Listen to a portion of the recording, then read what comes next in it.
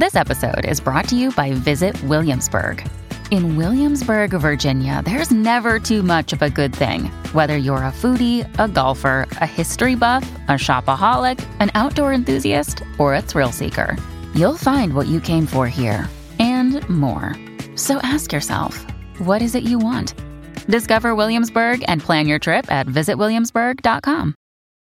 When you need mealtime inspiration, it's worth shopping Kroger, where you'll find over 30,000 mouth-watering choices that excite your inner foodie. And no matter what tasty choice you make, you'll enjoy our everyday low prices, plus extra ways to save, like digital coupons worth over $600 each week. You can also save up to $1 off per gallon at the pump with fuel points. More savings and more inspiring flavors make shopping Kroger worth it every time. Kroger, fresh for everyone. Fuel restrictions apply.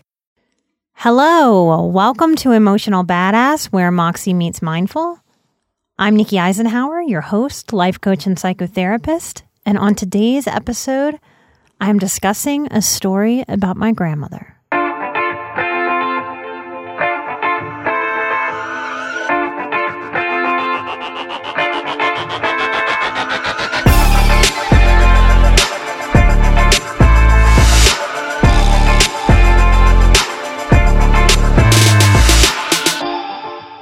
I felt torn about sharing this story about my Grammy.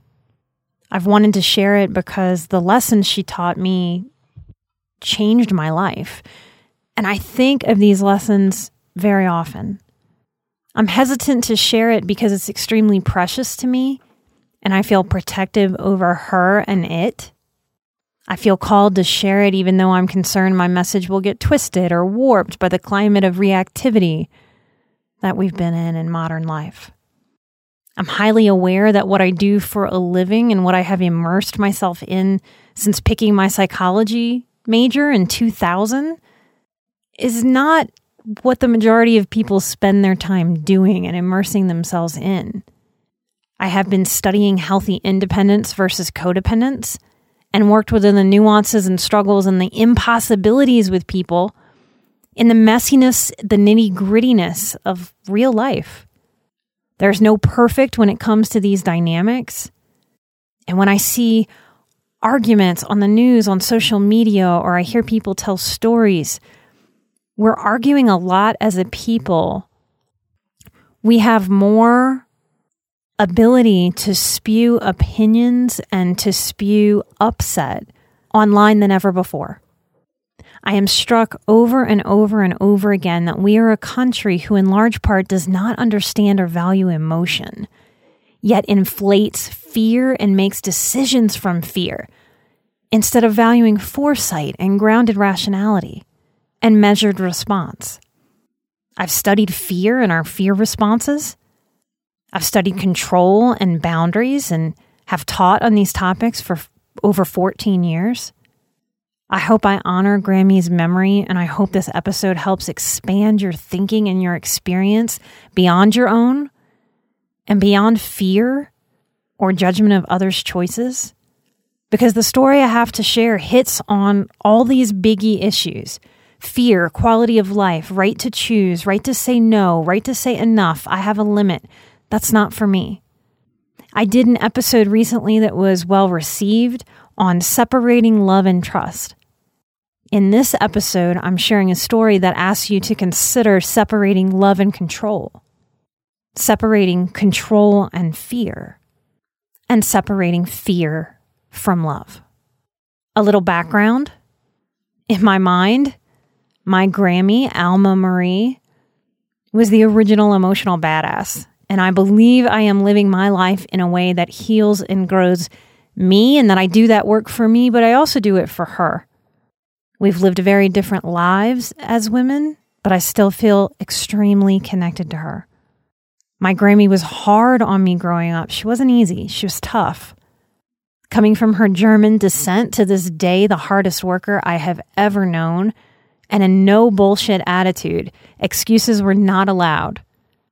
She had 6 children, 4 boys, 2 girls that were the bookends, 16 grandchildren.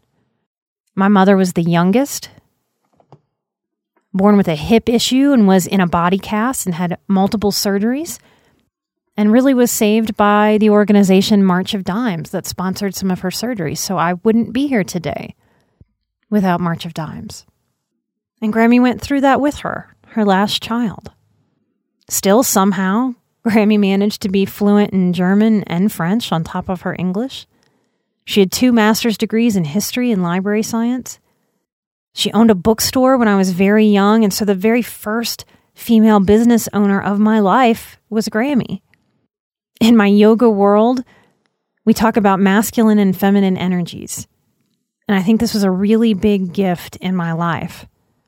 Grammy, in a lot of ways, kind of wore the pants and was very masculine in her energy and how she took care of her family. My grandpa was the HSP, the highly sensitive person, an empath, the creative woodworker, the outdoorsman, the artist, the gardener, the gentleman who would cry when emotion took over. I don't believe I ever saw my grandmother cry or become emotional. She was a certain kind of rock, a badass for me, consistent and dependable when my mother was neglectful or angrily chaotic. Where Grammy wasn't soft, she was consistent. I trusted her to unconditionally love me. She pushed education above all else and reading. I had a hard time living with her, and I've learned in my own therapy that she supported the best in me, but also taught me codependency very directly. She taught me a whole lot of over-functioning for other people. Grammy was what we call in systems theory and addicted families the chief enabler. She kept the large family together and planned much of what brought us together as a family. She was the director, and she directed everyone, and everyone allowed her to direct. So it worked really well until it didn't. Her love was so unconditional for anyone she let in that till I was probably a teenager, I really had no idea which of my aunts and uncles were her actual children and which ones had married into the family. Grammy naturally didn't play favorites, and she was very fair in a way that I could trust, even when it was hard. Now, the way she was unfair or codependent was that I believe she thought it was best to guide me to be codependent because that's the way that she thought it was best to run her family. But I've always trusted that her intentions with me were completely pure, that what she wanted for me was to give me the best life that she could and to teach me how to take care of myself as a person and as a strong woman. I lived with her from age 6 to 12 and consider her my functional mother and my grandfather my functional father. Both died before I finished high school. This is the story of how my grandmother's life ended and what she taught me with her powerful choices. I had heard Grammy say bullshit one time when I was about 10, and I thought it meant the sky was falling. She never ever said a bad word. When I was that age, she was going to Catholic church nearly every day. Now I know she started going almost daily to try to keep herself from metaphorically strangling my mom. Because my grandmother was witnessing my mom neglect and abuse us. And my mom disrespected every reasonable guideline my grandmother tried to set to maintain some kind of order in her house. And my grandmother was having a very hard time watching the men come in and out around us. When I was 14, she turned 70, and her 6 kids threw her a big party. This was a big deal because my grandmother didn't do a bunch of pomp and circumstance. She celebrated everyone else, and really she didn't step into the spotlight of getting celebrated. And if you lean codependent and have been learning about that, that may be true for you too. So it was a really big deal for her to have this party. But the months before her birthday, Grammy started dropping more curse words. It was funny at first. The adults were joking, but I have this memory of her saying, "son of a bitch," under her breath, and no one else heard it. And I can see in my mind's eye 14-year-old me having an intuitive moment. And I only understand that now. My head pulled back in that movement that was first described to me in Judith Orloff's book, Second Sight. It is the movement of intuition. Just like we all know that dogs have that confused curiosity movement where they turn their head sideways that we think is really cute. There's this movement that we do with our heads similar to that, but it's not about curiosity, it's about intuition, and we pull back with our heads instead of cock it to the side. So I can see in my mind's eye that my grandmother cursed in this way that was unfamiliar and not who I knew her to be. When my head pulled back intuitively, I remember thinking the words, "That's not Grammy," right when she said it. A few days or weeks after her 70th bash, she was diagnosed with a rapidly growing brain cancer. Looking back, I deeply, and I mean deeply, because of all the work that I've done, I understand with great compassion that my entire large Catholic family is and has always been deeply terrified of depth, intimacy, facing fear, and of not knowing, and of being wrong. Until this point, I had experienced Grammy's children, other than my mom, my aunts and uncles, as really strong extensions of her. But when she was diagnosed, I saw her children and some of their spouses crumble. And this is codependency over an entire lifetime, folks, in a family. Because she had been their strength. She had been the doer. She was the one who pulled everyone together. She was the one that would show up at your house and cook and clean when someone has a new baby or gets the flu. She'd show up with hundreds of dollars in groceries without asking, just to stock up somebody's fridge when times were tight. She was generous with time and her resources, and she was never wasteful. And she put all of that into her children and grandchildren and community. And I saw those things as wonderful, as selfless, as giving. And they look like that and they feel like that. But what became apparent to me at 14 was that the adults around me were breaking down. They weren't just sad or angry or going through what I now know to be a pure sort of grief process of losing their mom, potentially. But they really barely knew how to function without Grammy at the helm telling them what to do. And there are many lessons I could go into in this story. There are many for me, and more that I might share in the future. Have you ever wished that you had a direct line to your pediatrician to ask them all the questions that constantly crop up while parenting? Well, we hear you, and we have been there too. That's why we launched the Bites of Health podcast.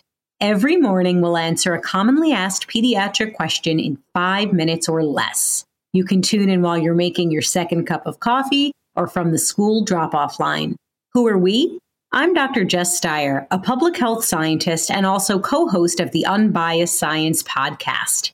Every day, I'll chat with one or both of your new pediatrician besties, Dr. Dina DiMaggio, a general pediatrician, and Dr. Anthony Porto, a pediatric gastroenterologist. We'll talk about all the things related to our kids' health, from dealing with a colicky infant to navigating puberty in the teenage years. So be sure to tune in to Bites of Health, now live on all podcast platforms.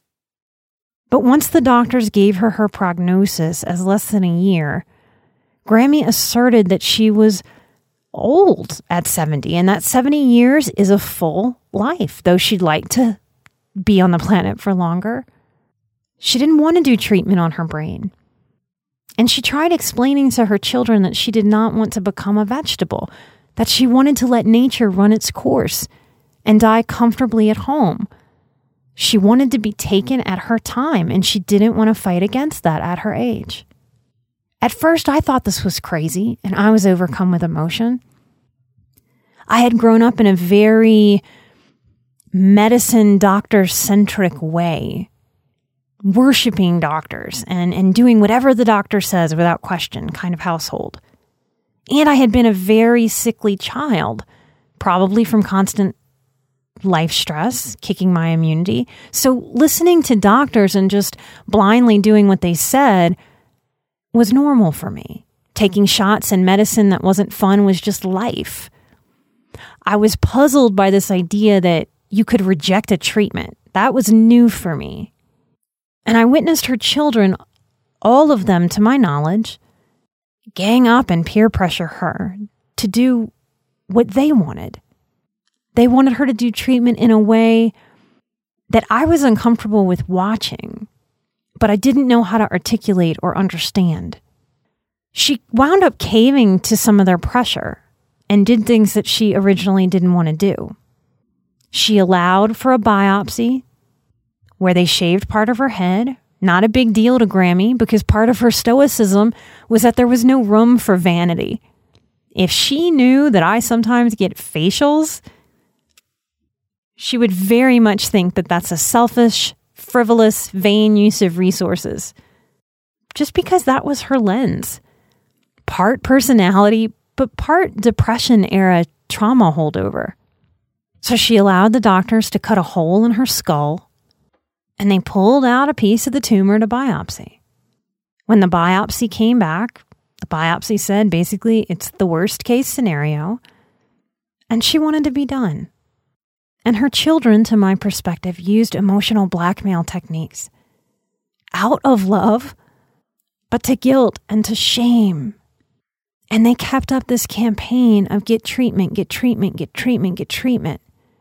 And she didn't want to do treatment on her brain because the odds they were giving her told her that the cure would be worse than the treatment. What makes me saddest about this was that I believe deflecting their shame and pain and fear became the end of her life. Instead of her children and grandchildren banding together to give her the most beautiful end of life that we could have given. I further believe that that's why she went down so fast. I'm not blaming my family for killing her faster. That is not what I'm saying. I want to be very careful here.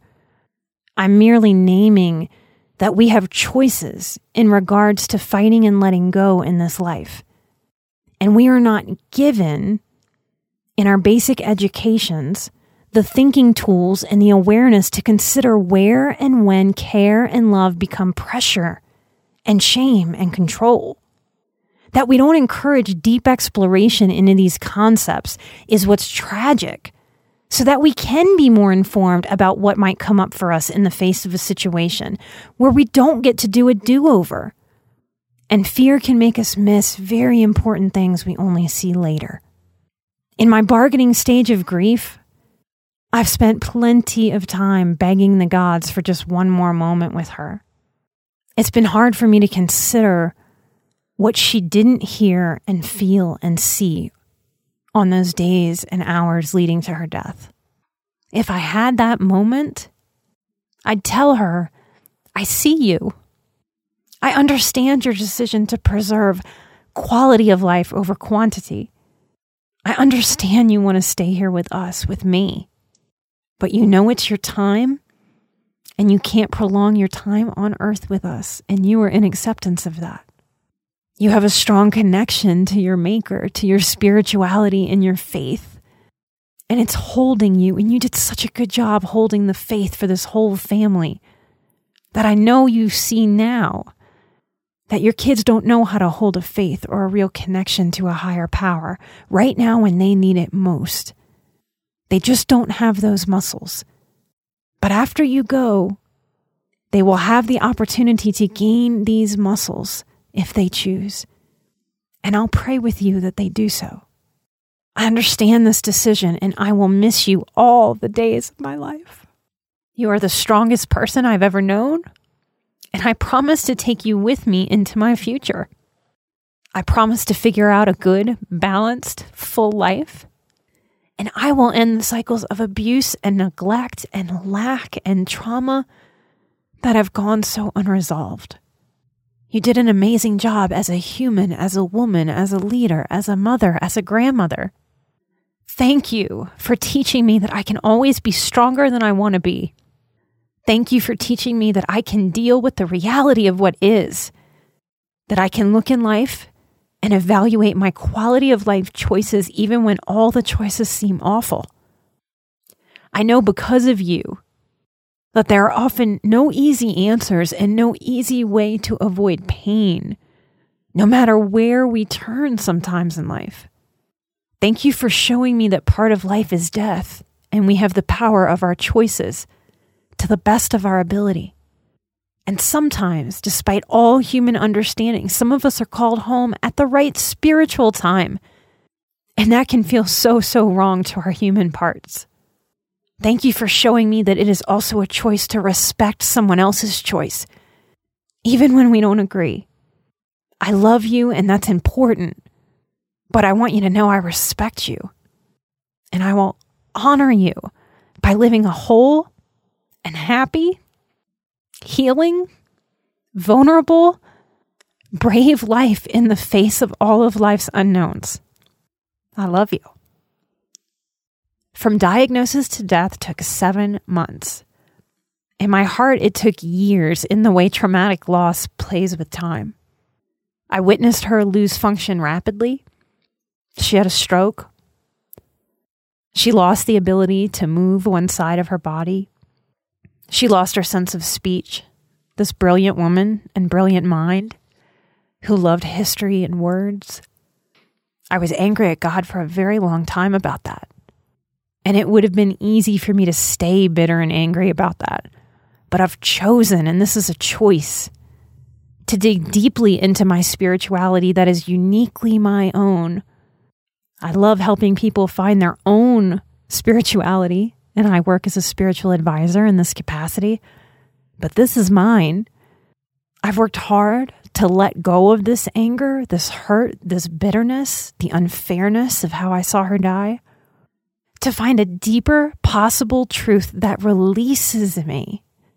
I choose to process her brain tumor as a manifestation of a lifetime of overthinking for others and carrying the burden of others' emotionality, and that in her final months of life, if and only if I allow myself to look past the human suffering that I saw, then spiritually I choose to believe and feel the truth that the universe or God looked down on her and said, let her end her human life, no longer needing to overfunction, and allow her in death what she didn't allow in life, to be helped, to be assisted, to be literally lifted up by others, and to finally take a break.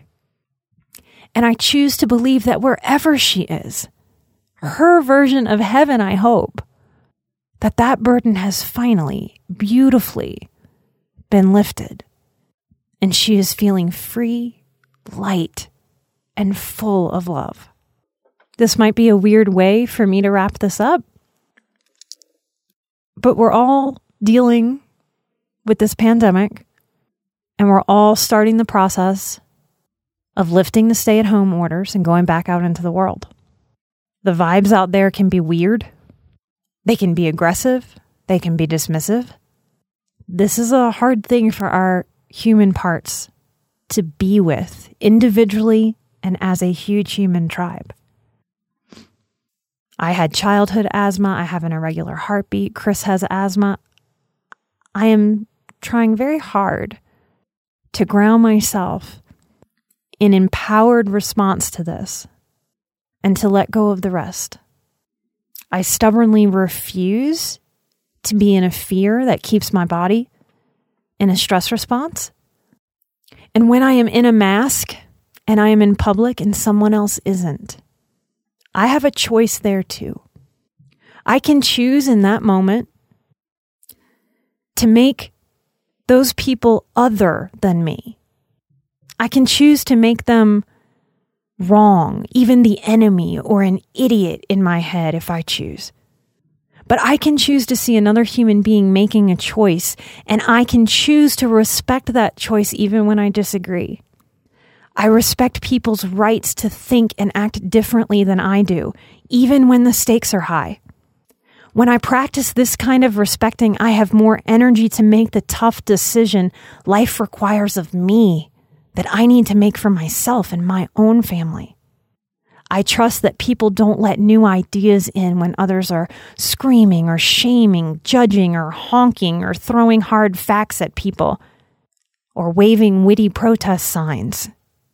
That through respecting others, even when I disagree in word, that through respecting others, even when I'm in disagreement, That when I show that respect in word, in thought, in action, and in body language, that I am being the best advocate of what I think healthiness is. And this keeps me honest to my calling to be a healthy advocate. If I didn't know how to allow others to be themselves, then I would need to take myself back to weekly or biweekly therapy to look at my own control issues. Scary illnesses and big fat unknowns bring our issues to the surface to see. When we blame others and shame others and put our fears on others to control their behavior, and we point the finger outward, we are missing the growth opportunities within COVID or cancer. It is my spiritual practice to ground myself over and over again in what can I learn here? Being human is inherently messy and complicated. I practice as part of my spirituality that I let go of judgment moment to moment, and I tend to my side of the street and make sure my side of the street is clear and well maintained. Because that person over there that I see, yes, the ones that are easiest to get under my skin, he or she is actually a guru, welcome or not, and offers me deeper understanding of myself and the way the world works and how I want to relate to it. I hope that there is something in this episode, and I'm tired. This one felt tender and exposed. I've spent about 6 collective hours just working on trying to get this out before we even sat down to record. Patreon people, seriously, y'all are amazing. In the last 2 weeks, even with this crisis going on, we have had more people come to our Patreon, and we have a new breakthrough number of 127 as I record this. That really supported me in trying to get out this really tender episode that I've been wanting to do for a while. We are working on an episode to share how we have been honoring our Pay It Forward. I'm behind in that. We're going to catch up. I've been holding back that 10% since summer of last year so that we could really give some bigger donations. We give 10% of our Patreon forward. We pay it forward. Most recently, we sent Rivers and Roads Coffee here in Denver with a huge order. They gave us this order at cost so that we could send even more. And so we were able to send 9 packed boxes of the most delicious house-made pastries and treats and sandwiches and coffee to St. Anthony's ICU on the 7th floor here in Denver. I want to thank St. Anthony's and all the hospitals for what they've been doing, all the workers who have been facing their fears. And if you're here in Denver, please go support Rivers and Roads Coffee Shop. Check out the little glass shop that's right next door. I believe they're called Flux Studio. We love them here on Emotional Badass. Thank y'all for listening to me. Thank you for holding space for what's vulnerable in me as I do my work to help make sense of what's vulnerable in you. We'll do some more Patreon shout outs on the next show because I went over on this one, made it a little longer than what we want. Thank you for hanging in there if you're still listening. Remember, my Grammy is the original Emotional Badass, and I am an emotional badass, and you are an emotional badass. And together we are where Moxie meets mindful. Light and love. Bye-bye.